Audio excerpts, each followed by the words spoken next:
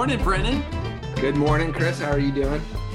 Hey, I'm good. I've got my, I don't know if it's going to show up well on the camera, but I've got my Chris Mickey Mouse mug from when I was a child. Like, this has got to be at least some years old. I'm not good at math this morning, but that is excellent. How are you? I'm doing well. I have a boring water cup. I drank a lot of coffee this morning pretty early. I was up early. I did bake some cinnamon rolls this morning, so I was up early with my daughter's help, Margaret Ann, making a little special breakfast. That's awesome. So it was fun. That's awesome. I got toilet paper at Kroger for Mother's Day, so we're all winning. That's a big find. It is. Wow, surprising. I only had to fight 3 people for it. Yeah, and you can deal with some Scubalo that way. That's right. Coming a preview of coming attractions. And speaking Brennan, of previews of coming attractions, yeah. So we've got something exciting coming down the pike. We've got 2 more weeks, including today, of our study of Philippians. So today and May 17th will be on Philippians. But what's happening on May 31st? So we're going to take a week off for Memorial Day weekend. But then what are we going to be doing on May the 31st? So May the 31st, we'll start our second round of Bible studies for office hours. We've got a great response to the first go through with Philippians. So we're going to try the other testament. We're going to go talk about the book of Job. So we're going to spend 5 weeks discussing the book of Job. We'll start by talking about the prologue, the first couple chapters, which has the narrative story. We'll move into the dialogues between Job and his friends. We'll talk about the God speeches. And we'll wrap it up by talking about the big questions of the book of Job. Why do bad things happen to good people? Where is God in the midst of chaos and disruption? And what in the world do we do with the current environment that we're living in that is all disrupted and full of honestly sickness and things that seem to be falling apart? Where can God be found in all that? So those are the big topics that we have, and we'll have some great guests that will be joining us from across the country and from the Theological Academy, and people who love and serve the church, just like the folks that have joined us through this study of Philippians. So I'm so excited. And Chris, thanks for wanting to do this again. Oh, it's going to be great. And I think we talked about it earlier on the phone this week. And I have sort of either a very basic understanding of Job, like the surface level reading, or like I sort of throw my hands up and I'm like, what is going on with this book? So I feel like I might not be the only one who feels this way about Job. And so very much looking forward to our study of Job.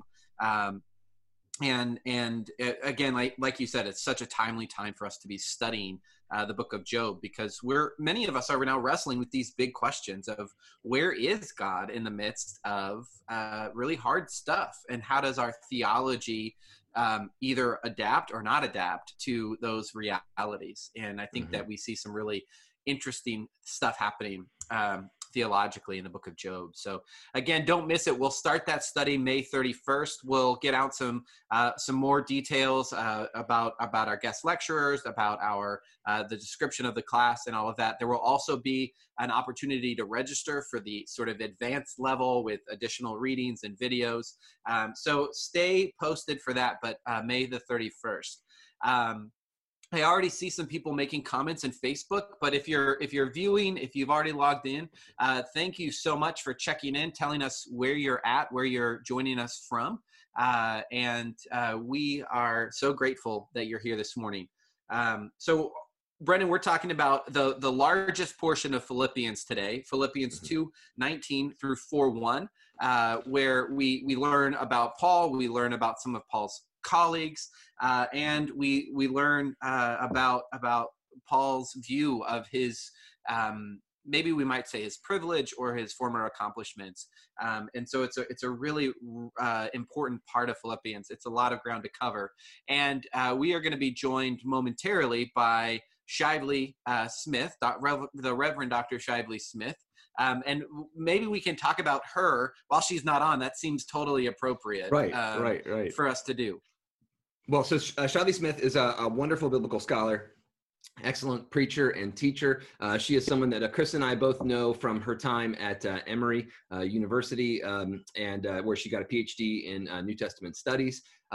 She has written a book on First Peter, which is interesting. We had two First Peter specialists on 2 days in a row. She's working on some really interesting new work on metaphors and models, and the way that works in the New Testament. So we're actually going to ask her a lot of questions today about some of the topics that we're covering in Philippians chapter 2, especially about these kind of models of Timothy and Epaphroditus, but then also the model of Paul in chapter 3. And we can ask about how that relates to the idea of imitating Christ, which is throughout the book of Philippians. So we're excited to have her on, and she's at the Boston University School of Theology, where she is a professor of New Testament there. So yeah, we're really looking forward to it. And she has got like several things lined up today. She's on some other, like another teaching call this morning. So we were glad that she was able to fit us in, but she'll join us when she can. Yeah, that's right. That's right. We'll just have her jump in. Shively and I both wrote our dissertations under Luke Timothy Johnson, who is just a lovely man, who was the Woodruff Professor of New Testament at Emory University, and many people have probably heard of him, who are watching today with us. Well, what do you say we just sort of hop in to this part of Philippians? Hey, there she is. Oh, she's coming in. She's coming in. We were just introducing Dr. Hey, how's it going, Shively? Great to see you. Hello, so good to see you guys. Oh, thank you so much for being with us. Thank you so much. Apologies, I was doing things for the cathedral. So, no. Here. Yeah, we are just thrilled that you joined us. Yeah. Yeah, we were just pining away in your absence, and we've got a lot of bitterness that we can work out later. But no, Shively, thank you so much for being with us. We know you have a busy morning. So we did just do sort of an introduction to you. We promised we didn't say anything that's not true, only about your brilliance and your teaching abilities. So. Although I do want to ask one question before we jump off, which is, Shively, do you remember our trip, our kind of junket with Carl Holiday through Turkey? Yeah, that amazing experience. It was amazing. It was amazing. One thing I wanted to just say is that you were the one that taught us about the Sebastian at Aphrodisias, right? And that was an amazing talk. I still use that whenever I teach about the Roman Empire and so on, in imagery and Judea Capta. It was really, really wonderful. But what was your favorite moment of that trip through Turkey? What was my favorite moment? My favorite moment was Ephesus. Oh, that was amazing.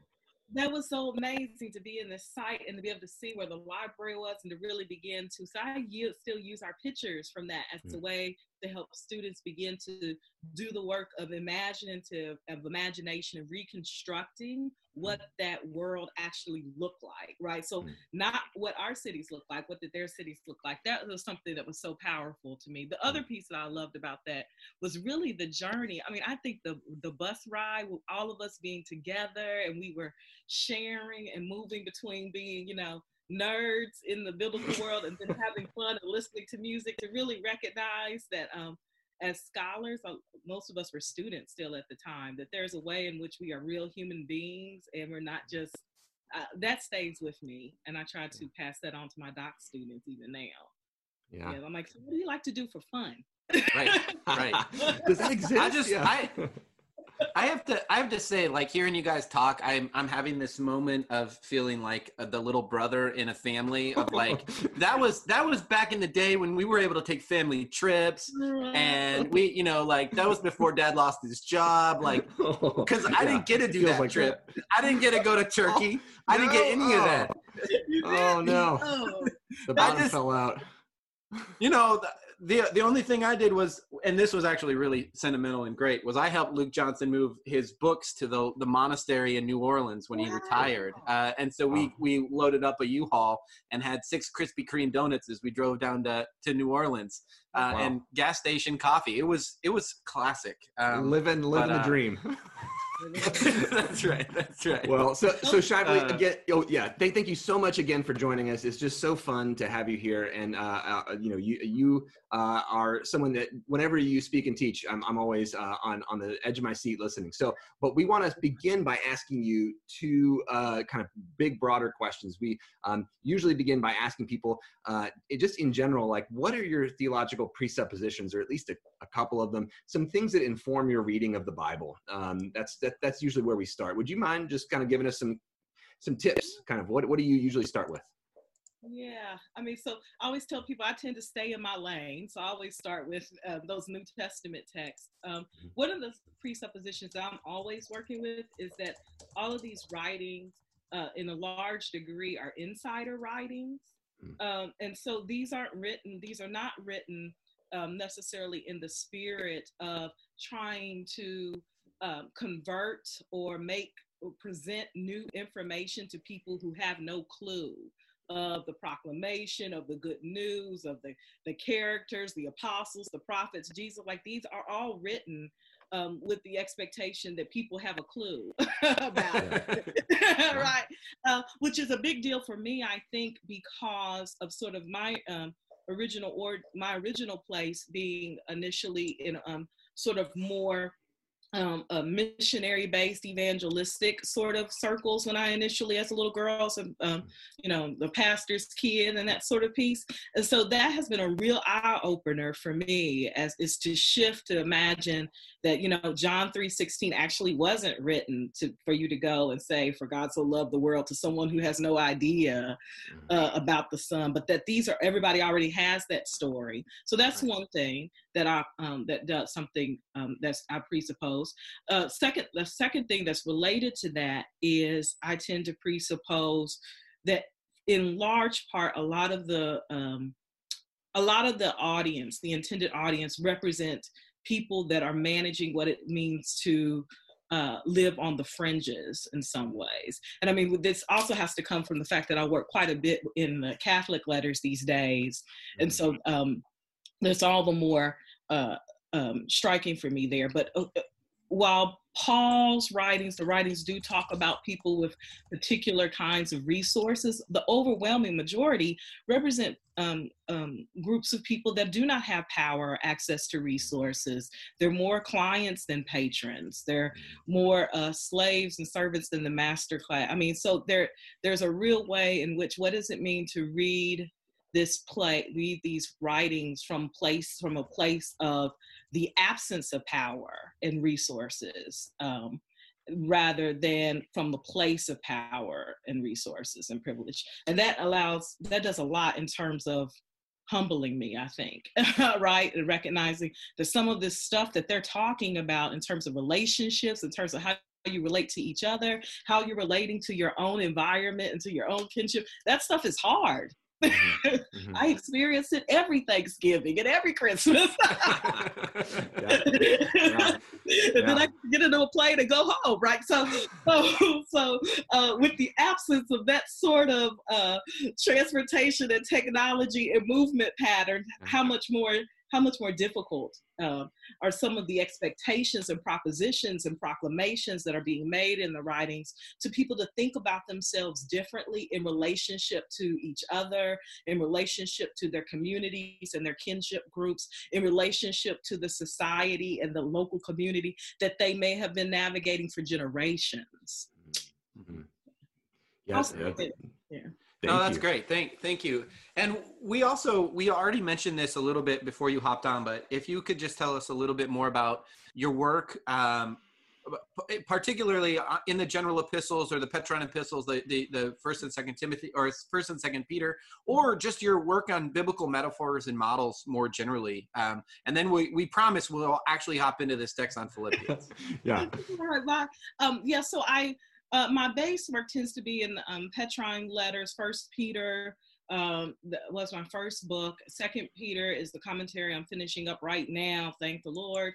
And so I love looking at what we call the Petrine discourse period. So I mean, the Second Peter one, I've been able to do a lot more looking at the apocalypse of Peter, looking at sort of the way in which Second Peter in particular seems to capture all of the traditions. So Second Peter, you end up hearing about the transfiguration. So we get these signals back to the gospel tradition. You hear about Paul, so you get these signals to Paul's literature showing up. You get to hear about the prophets sitting alongside the apostolic authority and witness. So I've really have enjoyed working on Second Peter and treating it as what I'm calling the sort of gateway text in the canon, and the way in which it allows you to look backwards at the generation, at the traditions before, and also becomes a great way of thinking about what's happening in the apostolic fathers as they're thinking in relationship, not just to Peter, but to Paul and the gospel tradition. So, I mean, that's the work that I do there. Related to sitting alongside of that is my work dealing particularly with hermeneutics and metaphor. So this year, I'm actually a scholar teacher for the Calvin Institute. So I got a scholar teacher grant in which I'm Congrats. I'm working on exploring our interpretive metaphors with Howard Thurman, our interpretive metaphors with Howard Thurman, which is really about getting us to begin to think. This is related to what we just talked about, Brennan, the visual. How do we visually represent our hermeneutics? How does the biblical text itself present models or metaphors for interpreting that we should be retrieving and paying attention to? And then I use Howard Thurman to help us do that work. So these are sort of two parts of my work they can stand separately, and at times they overlap. The last thing I'll say, where you can kind of see all of that coming together, is this week I was actually one of the contributors for Working Preacher, because First Peter, so I ended up getting tagged for that. Yeah. And so in my First Peter entry for today, I think you'll see where this sort of I merge my work with First Peter also with this work on hermeneutics and metaphor. So that's a really great accessible representation of what my work is doing these days. Very cool. And yeah, that sounds amazing. So I'll really look forward to learning from you with that project. And if anyone out there listening has not read Howard Thurman, Jesus and the Disinherited, please pick it up, grab it, and also check out Shavli's work on Working Preacher to help us get a way to apply it into our own context and also biblically. So thank you again.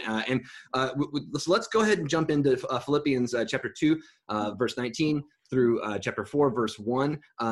This is like Chris said, a lengthy kind of part of the text, and there's a lot of different things going on in this section.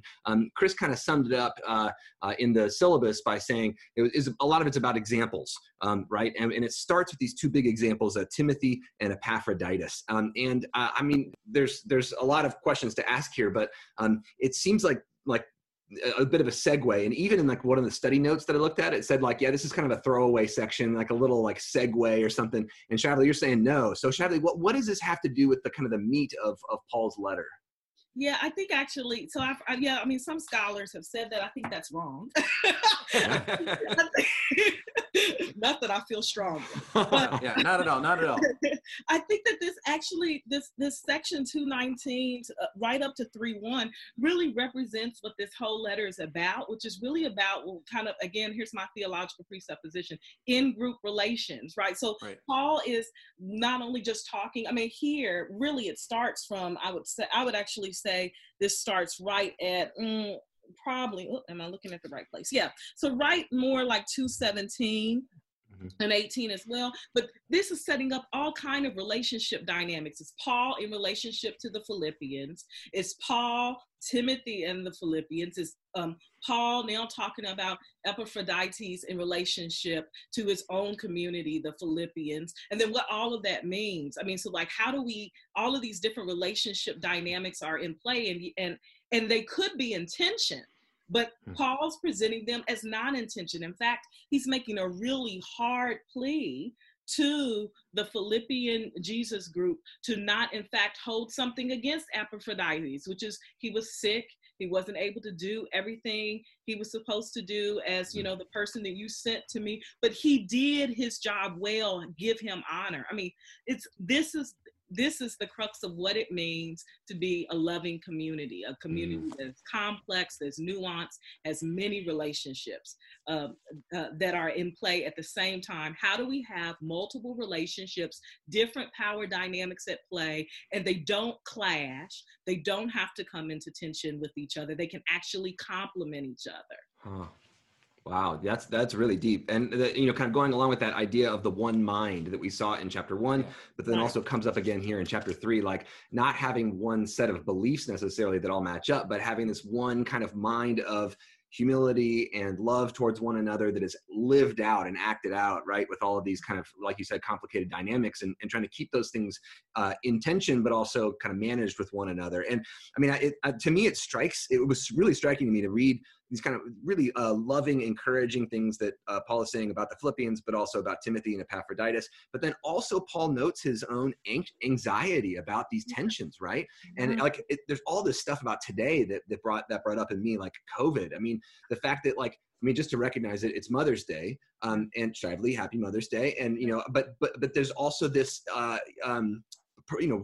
real severe anxiety today. I mean, just in general, but also about distance. And, I can't go see my mom today on Mother's Day. Yeah. To recognize this is kind of always there for a lot of people, right? There's a lot of people in the world today who Mother's Day is both a joyful thing, but also a painful thing about loss and separation. And that does produce anxiety. I mean, today, I was reading a Facebook post by Bill Brown, my colleague here in Old Testament at Columbia, whose mother passed away a few days ago. But then he also wrote a post saying that, he was grieving about the loss of his mother, but then he read an article about Wanda Cooper Jones, Ahmaud Arbery's mother, and just thinking of the loss and the separation on this day, I kind of piled on top of all of the loss that people are experiencing just throughout this context.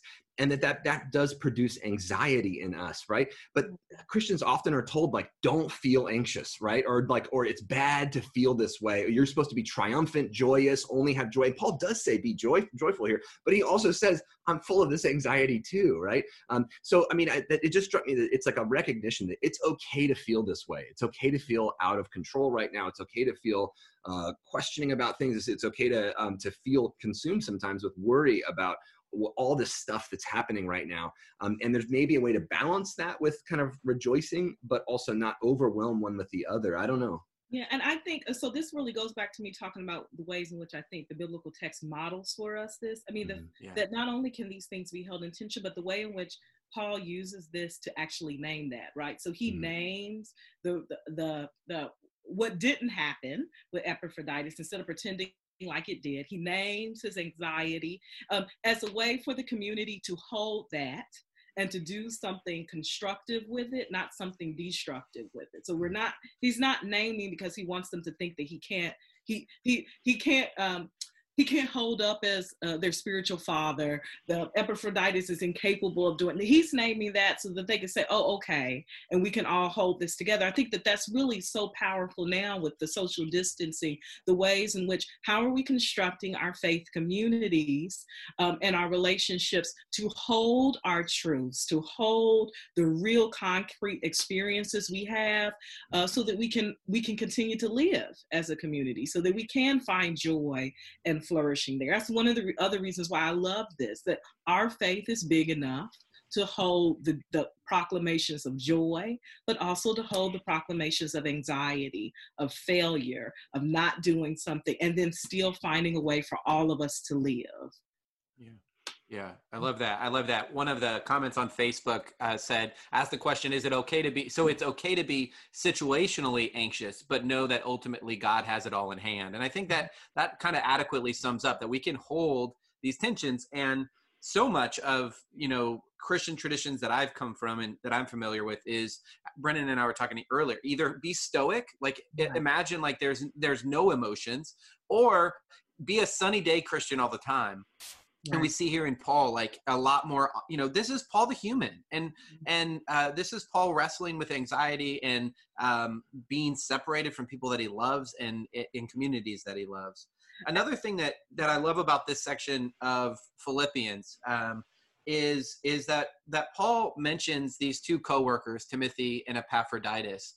And we talked the very first week of this study about Paul's colleagues and coworkers and how it's easy to think of him as this brilliant genius, solo genius out in the world. And Paul, it seems to almost always, if we're reading carefully, point to other people who have either been his partners or his helpers.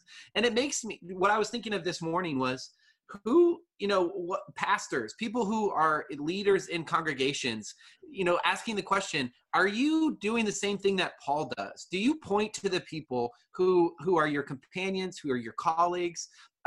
Do you point to the people that you couldn't get this work done without in your life? We know the practice of, in scholarly monographs, writing the acknowledgments at the beginning. But what would it look like for us to be a people, communities of faith, that are rich in these acknowledgments, that are name dropping, not the people that we know, but the people that, like, I couldn't do it without, these people in my life, and to sort of tear down the solitary genius or the charismatic preacher or the whatever else, that this work of ministry is far more collaborative, far more community based than we often experience or often think of it. Yeah, I love to think of Paul as trafficking in community and relationship building. Like that it is actually not his tendency to go out there solo. It's always his tendency to bring along and or to go along with. I mean, if you start reading Acts, you start realizing it's not always him who's leading, right?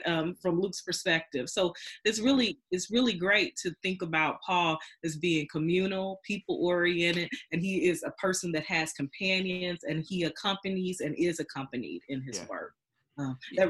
That especially from the scholarly endeavor, so that can be a little humbling for us too. Right.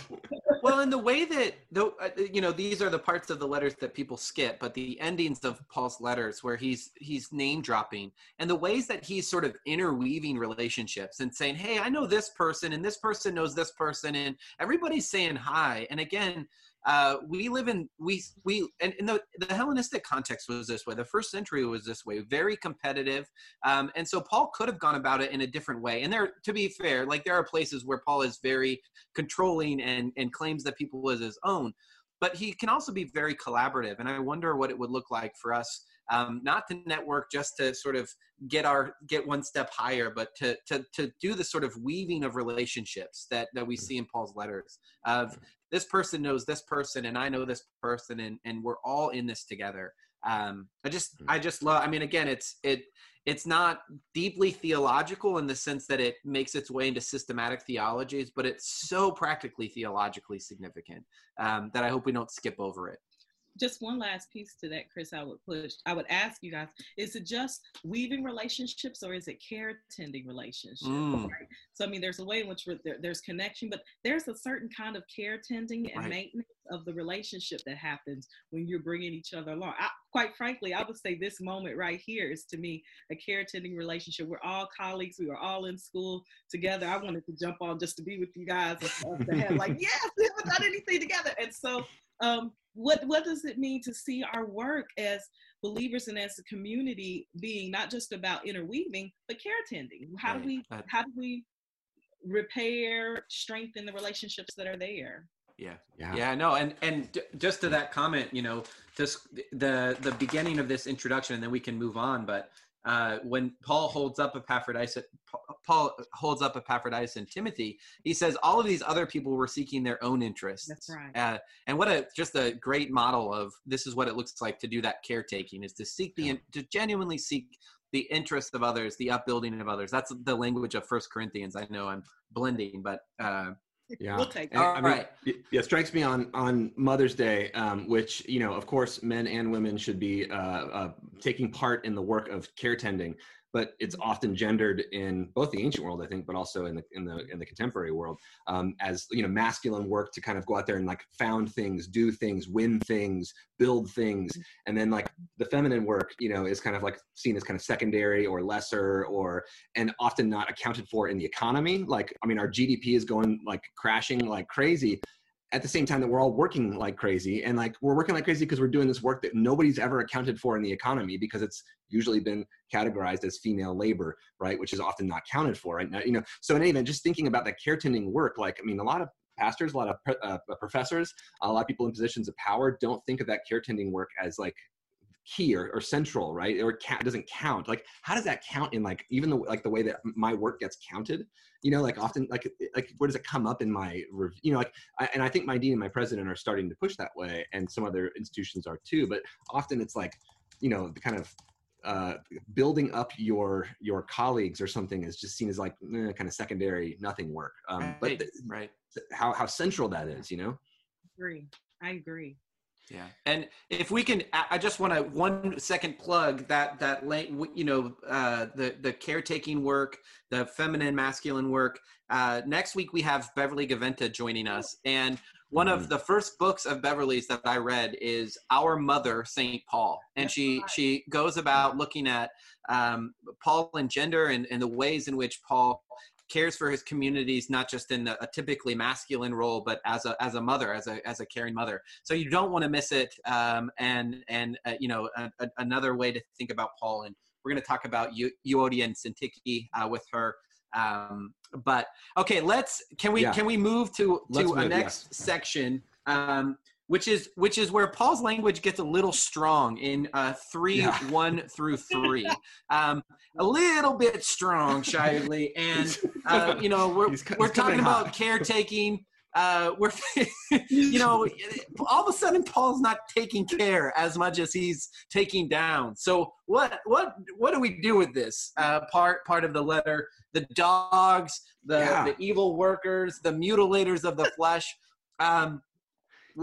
What's going on? And just to say, this has been so strong a shift that some scholars will even say these are two different letters, that this one got shoved onto the other one or something. I know a lot of people now disagree with that. They say, well, now it might just be a shift in something. But just to say that how strong this is. But Shively, what do you do with this?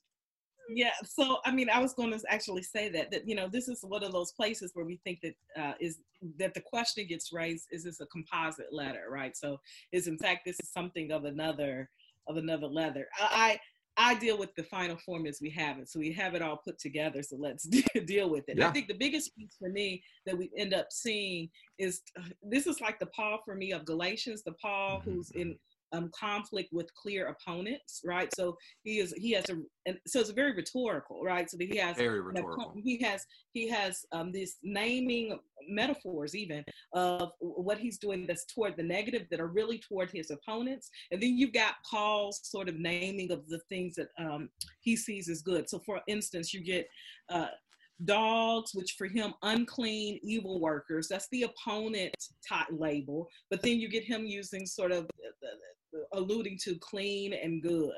I love this. You don't see it you can't see it as clearly in the English because you have to see it in the Greek. But the way he talks about the katatome versus the peritome. So katatome, mutilation, versus peritome, circumcision. So, in the Greek, you see this sort of juxtaposition that he's playing with that you can miss right here. So this is really Paul being rhetorical, setting up us versus them, a me versus them, which again goes to this whole in-group dynamic that I think is in play here in Philippians in totality. I could keep going on. They put stock in the flesh. I and you do not put stock in the flesh. We worship the Spirit and have honor in Christ. There's constant juxtapositions that are happening in different ways. Yeah, there's so much, in fact, that we had Eric Barreto on a couple weeks ago, and we were talking another Emory guy. We were talking about whether or not Paul's opponents are even physically like real, or if these are almost rhetorical. We can't know. But this language where we have the contrast with peritome and katatome, but also the word for evil workers in the Greek sounds a lot like the word for missionaries. And so Paul seems to be playing with this. And whoever these people are, if they're real opponents or false opponents, he's clear that they're leading the Philippians astray, or that their way is leading them astray. And he says that we are the circumcision, which, I was with a course of study class a couple weekends ago, Shively, and I said, the funny thing about reading Paul is that so much of his writing has to do with male genitalia, and we never talk about it, right? We just sort of automatically translate circumcision into something that's less like, squirmy. But he's saying that we are the true circumcision in this spiritual sense. Right. Which, maybe we're engrafted into God's purposes. We've been included in God's covenant. I don't know what we think about this spiritual circumcision, and what that means, either in the first century or in the 21st century. Yeah, I mean, I find, so a couple of things. I find this becomes a great place to think about, which is something that you would see like Howard Thurman picking up on, is sort of the importance of the spiritual, religious experience, or the spiritual or the mystical dimension of Paul, that sometimes we sort of brush over because we want to talk about the practical Paul or even the situational Paul. But there is something to the fact that he's intentionally juxtaposing pneumatikos versus flesh here, right? Yeah, and so what that means, I'll tell you one last thing that's really important to me here is in starting in 3:4, if anyone has reason to be confident in the flesh, I have more. Circumcised on the 8th day, a member of the people of Israel, of the tribe of Benjamin, a Hebrew born of Hebrews, as to the law, a Pharisee, as to zeal, a persecutor of the church, as to righteousness under the law, blameless. Yet whatever gains I had, these I have come to regard as a loss because of Christ. So that's important on at least two levels. One level for me on a personal level is sort of in my Pentecostal background side, I grew up hearing this like being recited in worship and service as a way to talk about what it means to be a believer and to not wear any of these titles, right. And so to talk about humility in a real way. So for me, I always have to wrestle with the way in which I was conditioned to hear this as what it means to be humble, which at times has caused real tensions for me when I think about what it means to, have this PhD now and actually be sitting as a person who, not a Pharisee among Pharisees, but, a teacher of the text. So there's a way in which sometimes I think that this can be dangerous if you don't pay attention to why Paul is doing this, because you might miss the ways in which what we are doing in the world is what is vocationally what we're supposed to do. We're supposed to lean in as teachers, or we're supposed to lean in as a judge or as an attorney or as a servant or as a service person. Like that is the work of that we have been graced and called to do, to serve the community and the world. Thurman would say it is the work that your soul must have. It is the sound of the genuine in you. So I want to be very careful that we don't allow that to X out or mitigate or diminish the sound of the genuine that some of us have really struggled to live in and are struggling to live in even now. But on the second level, I would say this is very important for us as scholars, because this is the place where we go to start trying to build the profile of Paul outside of what we get in Acts too. So on the historical reconstruction level, this is very important for us to understand historically who was Paul, what did Paul actually do, what was his status, what were the groups, the collegium, the alliances, the identity markers that are really historical to him. And I want to hold that up too. Now, is it rhetorical? Does he just construct this out of nothing, or is this rhetorical based on the facts of his historical profile? That's something that we discuss quite often in our field. Yeah, and I think this is a place where it's important for us to consider the rhetorical dimensions. It's important to consider the possibility that there's some parallel between what Paul says about himself in 3:7 and following, and what he has said about Christ and the sort of the Christ hymn in chapter 2. But it does present some problems, and wondering. I mean, one of the things that I introduced the first week was Paul the Jew. I said, Paul never stops being Jewish, and so it's not that he's emptying himself of being Jewish, right? It's not that he's saying that this doesn't matter necessarily. So what is going on? Because if we read like in Romans 9-11, Paul's got a deep love for the Israelites and for his siblings in Israel, as he refers to them there. And so what does it mean that he's regarding this as nothing, these accomplishments, and whether it's rhetorically or theologically, how do we make sense of it? And maybe I'll let you resonate with that. I'm just going to sort of, when I read this text, it seems like he's getting more and more narrow, right? So he's saying, I was circumcised on the 8th day. Great. Okay. That's sort of standard for Jewish men to be circumcised on the 8th day. And then he gets even smaller, that he was of the tribe of Benjamin, a Hebrew born of Hebrews, Which as means for he the law, speaks Hebrew? Pharisee. A Hebrew born of Hebrews. Does that mean he speaks Hebrew? He can read Hebrew? Use it liturgically? I mean, no, we don't know. I don't know. Yeah, just wondering. Go ahead, Shively. This gets debated what that means, right? Yeah, right. Hebrew among Hebrews could actually be, he's sort of talking about his particular lineage in comparison to others. And on one level, it also could be related to learning. What do you have, Chris, on this? Yeah. So again, I think I had to mute myself because my dogs are barking. So I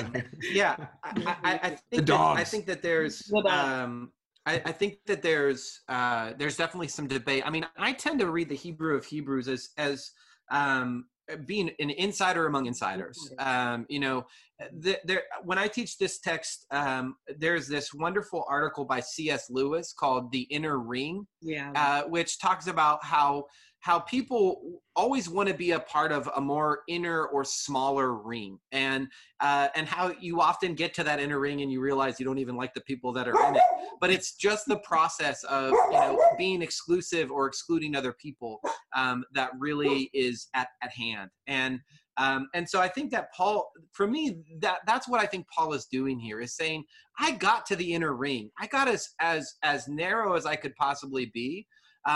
And I found out that I gained nothing in doing so. And I think that rhetorically it's important, because Paul seems to be dealing with communities that always want to get higher. They always want to get in the inner ring. That's their inclination. That's their desire. And Paul is saying, I've done it. I've been there, and it is worthless to me. And not those status markers, and certainly not Israel or the covenants, but that desire to get into the inner ring is what is skubala. That's what is empty. That is what is or refuse, waste, or excrement. Refuse. Yeah, right. And that, all in comparison to gaining Christ. Yeah. I think the other piece to put to advance that even more is to think about the inner ring as being moving into the inner ring as being a place of moving towards more security, more safety, more power, more resources. So again, if we sort of, like I said, where my theological location, if we imagine that more of these people are sort of further out, doesn't just have to do with status. You also become your life becomes less secure. So it is actually a life lived with less resources, less power. So Paul's actually pushing on that social reality to say, it's not just status, but all of the security, all of the safety, all of the ways in which you think power is really here. That's actually not where it is at all. So I want to push that to think about not just status, but we're dealing with social realities. We're just dealing with concerns of life and death, concerns of resources, concerns of access, concerns of security.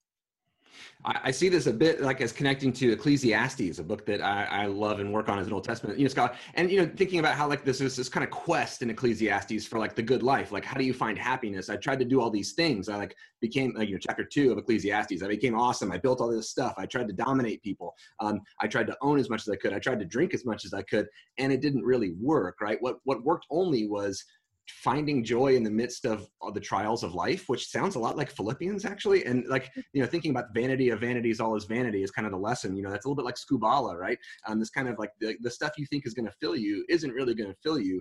What's going to fill you instead is trying to really fill others and empty yourself into your life and into the community and into the work that you've been given to do in some way, right? That's kind of the fulfilling thing. I mean, it also makes me think a bit just like in terms of inner outer, Shively, what you were talking about, like the way that power works and the way that these texts get used, because Christians often use these texts to other other people. I mean, Paul Nanos has an article that's in our sort of our folder that people can access for this class if you sign up. But Paul Nanos has this article where he says, like, Christians throughout history have used this text to say, hey, Jews call Gentiles dogs, so Paul's just returning the favor, right? So then Christians use that as a way, since John Chrysostom, since like the 4th century, of like saying, well, then Jews are dogs. And like, you know, they did it first. And then it's okay. But instead, Paul Nanos points out that like a lot of people called each other dogs, and actually sometimes it was like, you know, related to Artemis, like the goddess of the hunt, and you know, like it could mean lots of things.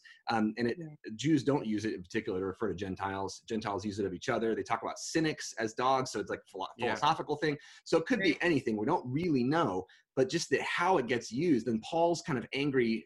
I say this as an outsider to New Testament studies, but when you all are talking about rhetorical, like in part we emphasize that to mean like he doesn't mean this literally, but also be careful how we use these things, right? Rhetorically, right?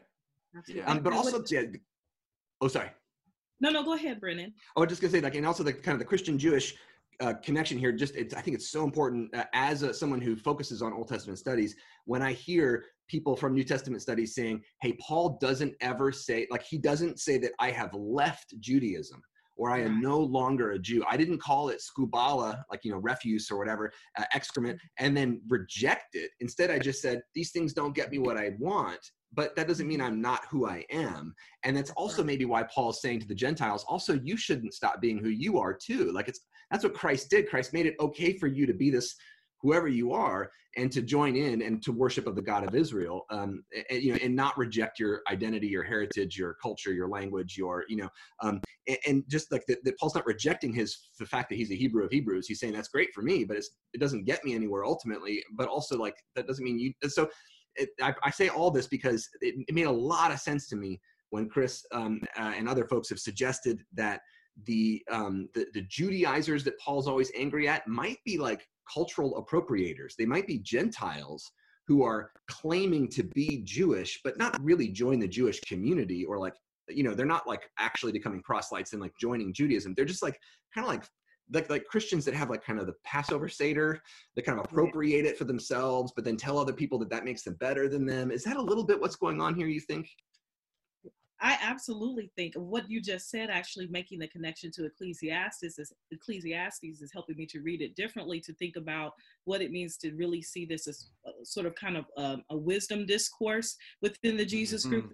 Spinning. So once you hit verse 7, yet whatever gains I had, these I have come to regard as lost because of Christ. So I mean, the analysis, Jewish wisdom discourse that's tied around this proclamation of Christ and resurrection, and the section ends right with that claim in verse 10. I want to know Christ and the power of his resurrection and the sharing of his sufferings by becoming like him in his death, if somehow I may attain the resurrection from the dead. So it's the first time I've always dealt with it as rhetorical, as inside or outside in group, but to think about this actually being a sort of wisdom, a wisdom retelling, retooling that Paul is doing, also because his Judaism is intact for him. This is the logic and the symbolic world out of which he is talking and reasoning. Makes total sense. So thank you for that.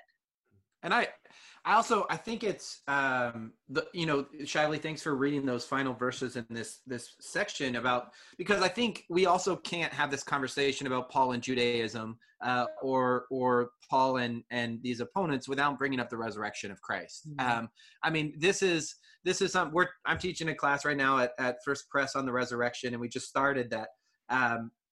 But for Paul, I don't know if we often really grasp just how significant that was for him. And a metaphor that I've, I think actually I was in a conversation with Luke Johnson about this, that, Paul is not in the business of rearranging furniture on the Titanic. No.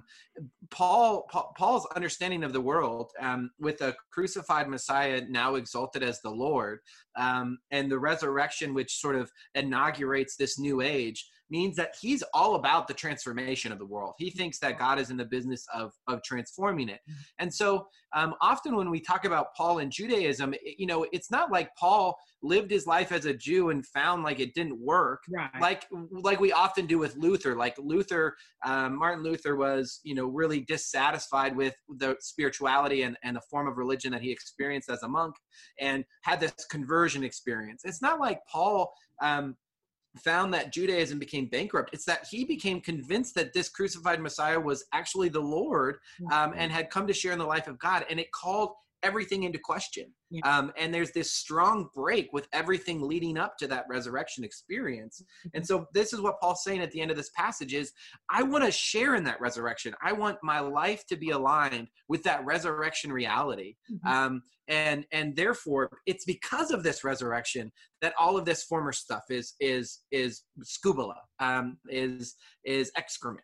And I want to live into that reality of Christ. So can we try this on? Is it a strong break, or is it he gets through the resurrection and this the experience, his own experience, resurrection, he gets a new lens or frame by which he's able to now understand these sort of convictions of election, of monotheism, of Torah, of what and where is the temple, right? Of even land, our relationship to the land, our relationship to flesh. It does the proclamation of Christ as crucified, resurrected, ascended, give him a sort of new frame, but which is able to see everything differently. You might call it revelation. I always get nervous just throwing out revelation because I think it's so loaded. But does that kind of go in line with what you're saying, Chris? I think it's lenses, it's bodied, I think that Paul's language of imitating Christ, of considering the interests of others, like this is all, it's easy for us to, think about Christianity as it's just in the brain, or maybe it's just in the heart. It's what you feel. But I think Paul, in his letters gives us this sense that it's your perception of the world impacts how you treat other people. It treats how you sort of embrace the world or don't embrace the world. And so, I think, it is, Paul is forced, I think, by the convictions of the resurrection, by this crucified Messiah who is now Lord. He sees the world entirely differently, and it seasons everything. I think.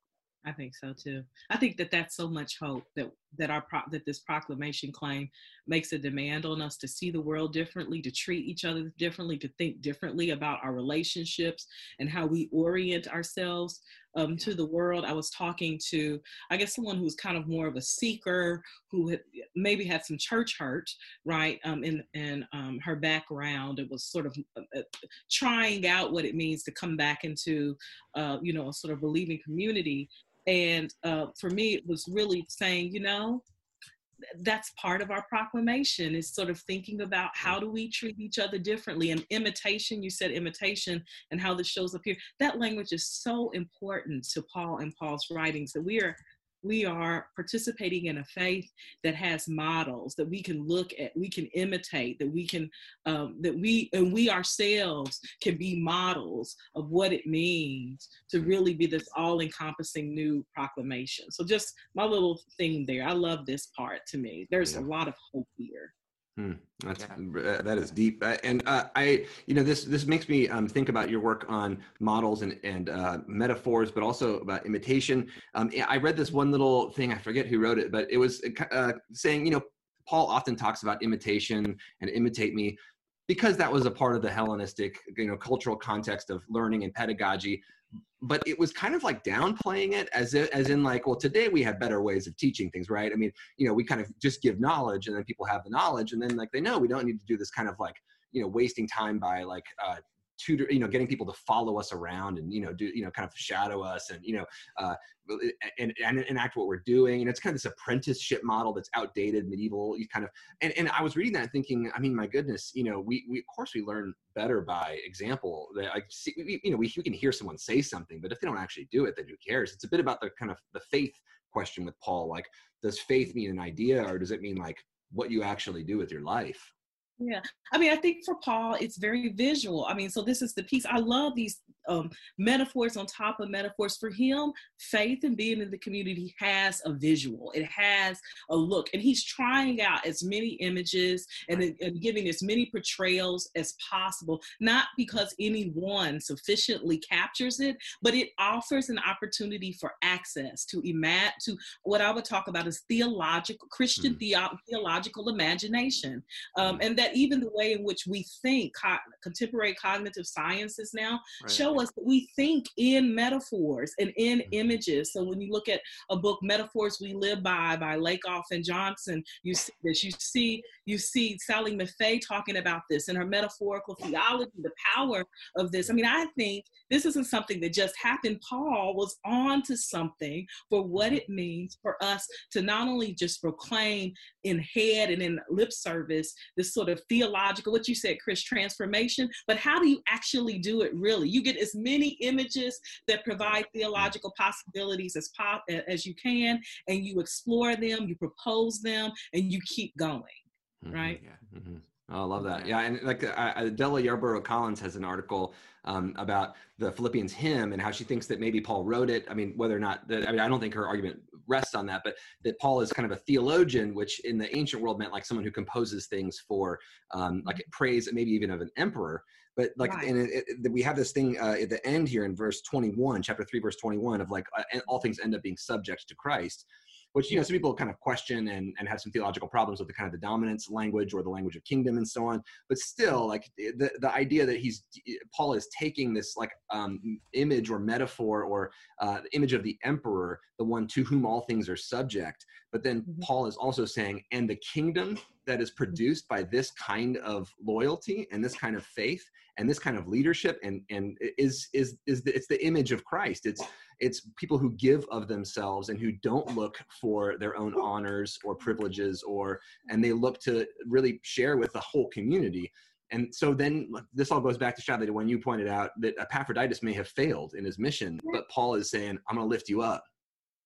Yeah, and I mean, honor and shame language is running throughout this whole section. So it shows up, not to take us back to that, but it shows up at 2:29. Welcome them in the Lord with all joy and honor such people, because he came close to death for the work of Christ. All right. Well, so sorry to everyone. That was my computer. I think my internet access that kicked us out.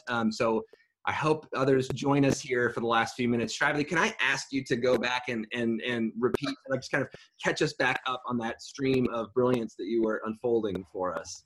I was saying that I think honor and shame language is running throughout this section and is very important. I mean, I think so. If we look at 2:29, when he's sitting there talking about Epaphroditus and talking about not shaming him, basically, he says, welcome him then in the Lord with all joy and honor, which means without shame, such people, because he came close to death for the work of Christ, risking his life to make up for those services that you could not give him. So the reason why honor and shame is very important here is, one, because you got to understand the context of Philippi. Philippi is a Roman colony. It is known for having quite a lot of Roman military veterans. And one of the mantras of the Roman military is that you fight until the death, right? So to not continue fighting until the end, to not complete your task, is very shameful. You see this again in philosophical schools, especially within like Stoicism, that that you are to finish and complete your task. So Paul's pushing honor and shame on one level to push against a cultural norm and convention that's normal, that no one would think of, that the obvious thing to do is to deal with the shame, that he is shameful. He's saying, no, there is honor even in that moment of him suffering. But then when we go here to the end in chapter 3:7, we get explicit shame language that shows up in verse 19 to opponents. Their end is destruction. Their God is the belly. Their glory is in their shame. Their minds are set on earthly things. But our citizenship, which is always very interesting to me, citizenship, commonwealth would be the way you could deal with that, is in heaven. And it is from there that we are expecting a savior, the Lord Jesus Christ. Chris, this goes exactly with what you're talking about. This transformation of of what is normal, what is conventional, how we relate. He shifts where the honor and the shame goes, because we're in a world where honor and shame has to go somewhere. Right. I mean, that is an orienting social value. And you see Paul shifting what honor looks like and shifting what shame looks like, shifting what honor produces in terms of action and commonwealth and relationship, and shifting what shame produces in terms of action and commonwealth and community, and where we should be in that equation. Yeah. And even just in that, in 21, 3:20 and 21, we see this language of humiliation and glory, which both of these are shame and honor. These are going in that register of language, those cultural and social understandings. And Paul is turning it. I mean, Christ's glory is not independent of Christ's shameful death. And Christ's glory, the way in which he's going to subject all things to himself, is not separate from the way in which he lived his life, the way that he died. And so Paul is shifting these categories that play in the register of shame and honor, but in a very sort of nuanced and complex way, because Paul, for Paul, I don't think that Jesus's glorious return is somehow going to ignore the way in which he died. That those two seem to be held together so tightly. Yeah. And I was going to say, for me, here's the so what. If Paul's playing this game, then for me, my theological orientation, this becomes an invitation for us to do that now. So what are the conventional, traditional categories of honor and shame, insider, outsider, good, evil, that our society, our institutions are functioning off of, that we fundamentally need to do the alley-oop on and switch up? Exercise a certain sort of theological and moral courage to say, those are actually, that group is actually not shameful, right? That group is actually not the one without honor. That's the group that is with honor. Like where in our world and in our locations should we be doing this work that Paul is doing in this section? Yeah.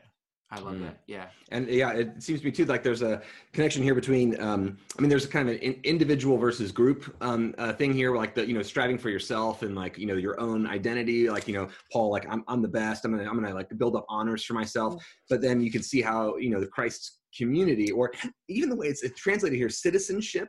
And also there's the little note, at least in the NRSV, that says commonwealth, right? Which that's a very different, like, for modern conception, right? When we think of citizens, we think of like my own like rights and what I get from it and my own identity, or sometimes like what I brag about, like, oh, I'm a citizen of the United States. But the thing of the commonwealth that we are a part of, thinking that way seems to kind of suggest a different model for like my role in this entire thing. Whereas Paul's opponents seem to be kind of thinking of themselves and building themselves up, etc. The Greek there is polytuma, which I think what the NRSV is trying to get at, particularly in that note, is to get us to, like exactly what you just said, Brendan, to get us to move from thinking in our modern terms of citizenship as an individual to citizenship being very much a part of this dyadic society, the society in which it's all group collective identity, right? So it's not my individual, it's the relationship of us all to each other in this commonwealth, in this common society, in this common province, in this common city, in this common space together. Wow. All right. So Shively, we've already taken you 3 minutes longer. It's 10:33, and I'm sure folks are, starting to get anxious about going to worship. I just want to hold up a few comments. I saw at least 2 people comment that you taught them Greek. And so thank you for doing that. And another person said you were a breath of fresh air. I don't know what that says about me and Brennan, but it's also very true. You always are a breath of fresh air. Your joy is always apparent, as well as your critical reading, your helpful reading. And so thank you so much for being with us today. And I know we could go on for hours talking about it, but it's just been such a pleasure to have you on this morning. Thank you for having me, and blessings to everyone as we are still in this Easter season and we're celebrating the work of mothering that has happened in all different forms and different ways in the world. Blessings to everyone. Blessings to you, Shively. Thank you so much. And bye to everyone. We'll see you again next week where we have Beverly Gaventa. So join us then. All right. Thanks, everyone.